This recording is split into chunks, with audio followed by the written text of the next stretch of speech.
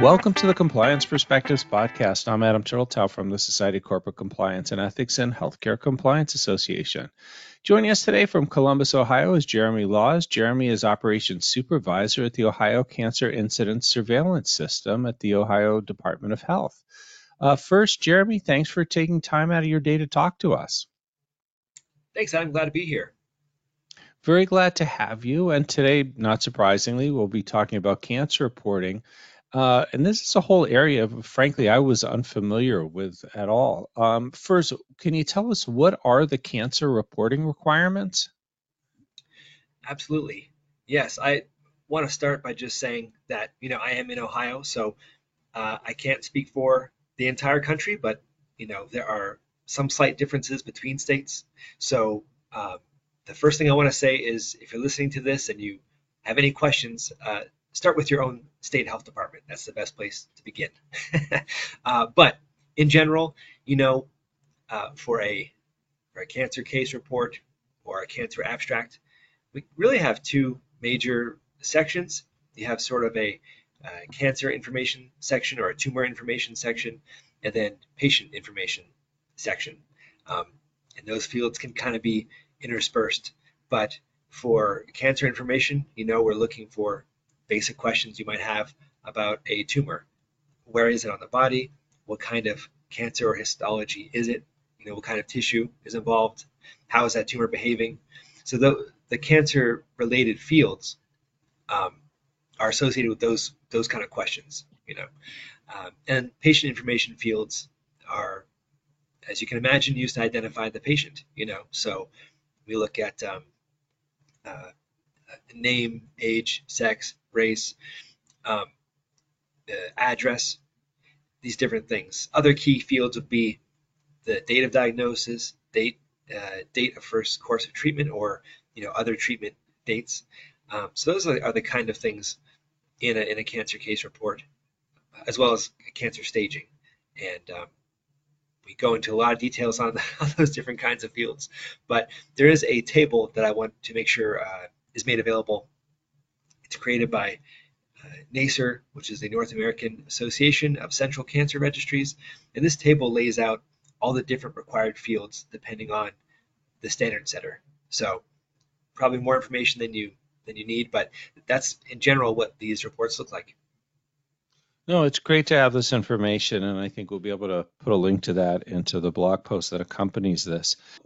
Once that data has all been collected, how is the data used by your system and elsewhere? At a state central registry like our office, we take all these reports and put them together in a process called consolidation.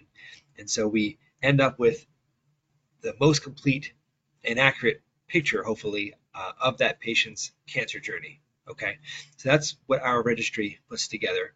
We report annually to a federal agency for cancer reporting purposes. For us, it's CDC. Other states have a different agency. And this data all feeds into the USCS, United States Cancer Statistics report that comes out annually as well. So sort of the national cancer data that everybody sees every year, that all starts on the local level, certainly. Then we also have on the state level, with our agency, we have an IRB, Institutional Review Board for research, and our data is often accessed, directly, by researchers, universities, really across the world, but especially across the U.S., looking at cancer patients' data in, the state of Ohio, and that's, often de-identified data, but not necessarily always. Then, of course, our cancer data is used by our, local health departments, state policy makers, and other parts of, Ohio Department of Health to help influence and improve cancer programs, cancer control programs, screening, that kind of thing. Hospitals will use our data to look at their catchment area to see how their patients and how their cancer registry data compares to state level data. So there are lots of great uses for our data, and the more people learn about cancer registries, especially researchers, the more excited they are to access state level data. Oh, I can definitely imagine that. Now, what mechanisms should be in place at healthcare providers to make sure that the data is being reported? Well, like I said at the beginning, I think the first step is to make sure you have some kind of connection with your state health department. At least check in and say, hey, are we required to report? And I say that because the state laws are written differently. But in general, I can speak for Ohio and just say that, any practitioner or facility giving diagnostic or treatment services for cancer should report or must report, cancer cases to us, right? So just being aware of that rule and having a connection with your state health department or whoever runs your state cancer registry, because sometimes these are based in universities as well.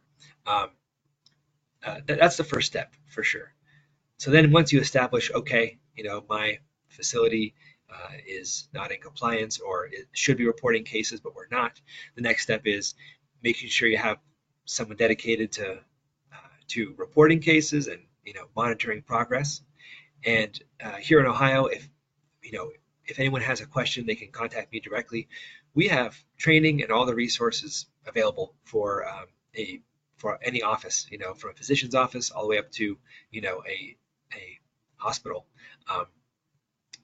All the resources needed for training to get you up to speed, to send cases to us and be in compliance. So, really the hardest part is just making that connection and knowing who to ask and what's required. And I guess the last thing I would say on this is that electronic health records are, very helpful, but not required. There still plenty of places out there that only have paper records. So I would say, don't let that stop you. But EHR systems are really nice for all of this, making it easier for sure. So, but yeah, again, the hardest part probably is just being in contact with the right people at your state's health department.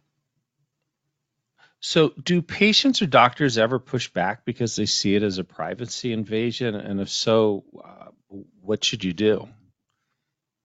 Yes, and this is a great question. It definitely takes some effort sometimes to get this across.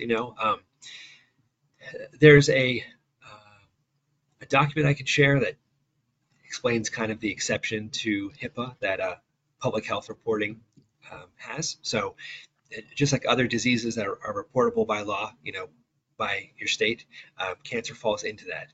It's just a different disease and has different information and perhaps more information than other diseases. So and I think perhaps some practitioners, facilities, what have you, aren't aware of everything that's being reported across the board. So yeah, there's an exception to HIPAA, but it definitely poses lots of questions. And there are inconsistencies with the data being collected. So, in Ohio, we require the Social Security number to be reported, as part of the cancer case report. That helps us identify the patient, but some offices say, well, we don't want to give you that information, or they'll say we just don't collect it, or we only collect partial socials. So we have exceptions to that, but that's a good example of something where there's some pushback for sure. Also with sex, race, ethnicity, some of these fields, either an office doesn't want to share those, or just doesn't collect those fields, and so yeah, that can be tricky sometimes. So, overall, where do health organizations generally miss their compliance obligations? Is it reporting in the first place or certain aspects of it? Probably both, but I think the former is the biggest hurdle. Just knowing that it's a requirement, knowing that this exists. And different states have different obstacles for sure, but it's not uncommon for a new facility to, open up one day in some part of the state, and we don't find out about that until months down the road sometimes. And so we have to play catch up. So just knowing about cancer or the requirements for reporting to your state for cancer is definitely the biggest thing. But then even within that, you have facilities that aren't necessarily aware of what is reportable, what needs to be sent to us. So if you are working for a facility that does imaging, that performs biopsies, that sends specimens off to a lab, you you might think that you don't need to report to us or to us to your state registry, but in fact you probably do, or you might, and that's why you have to definitely start by talking to your state health department to find out where the cancer registry is, or who your contact should be for the registry. But yeah, often I get questions of well, we send everything to the lab and the lab reports to you, so, which is partially true.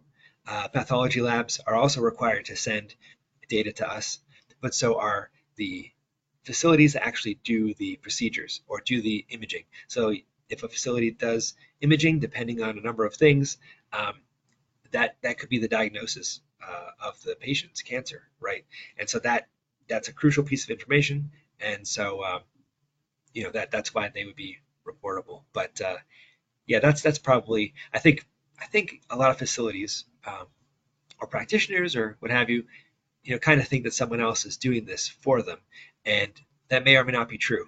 And what I try to advise is, unless you have something written out, you have a very explicit agreement saying, this hospital is going to do our cancer reporting for us, or this lab or whatever, then they're probably not doing it on your behalf.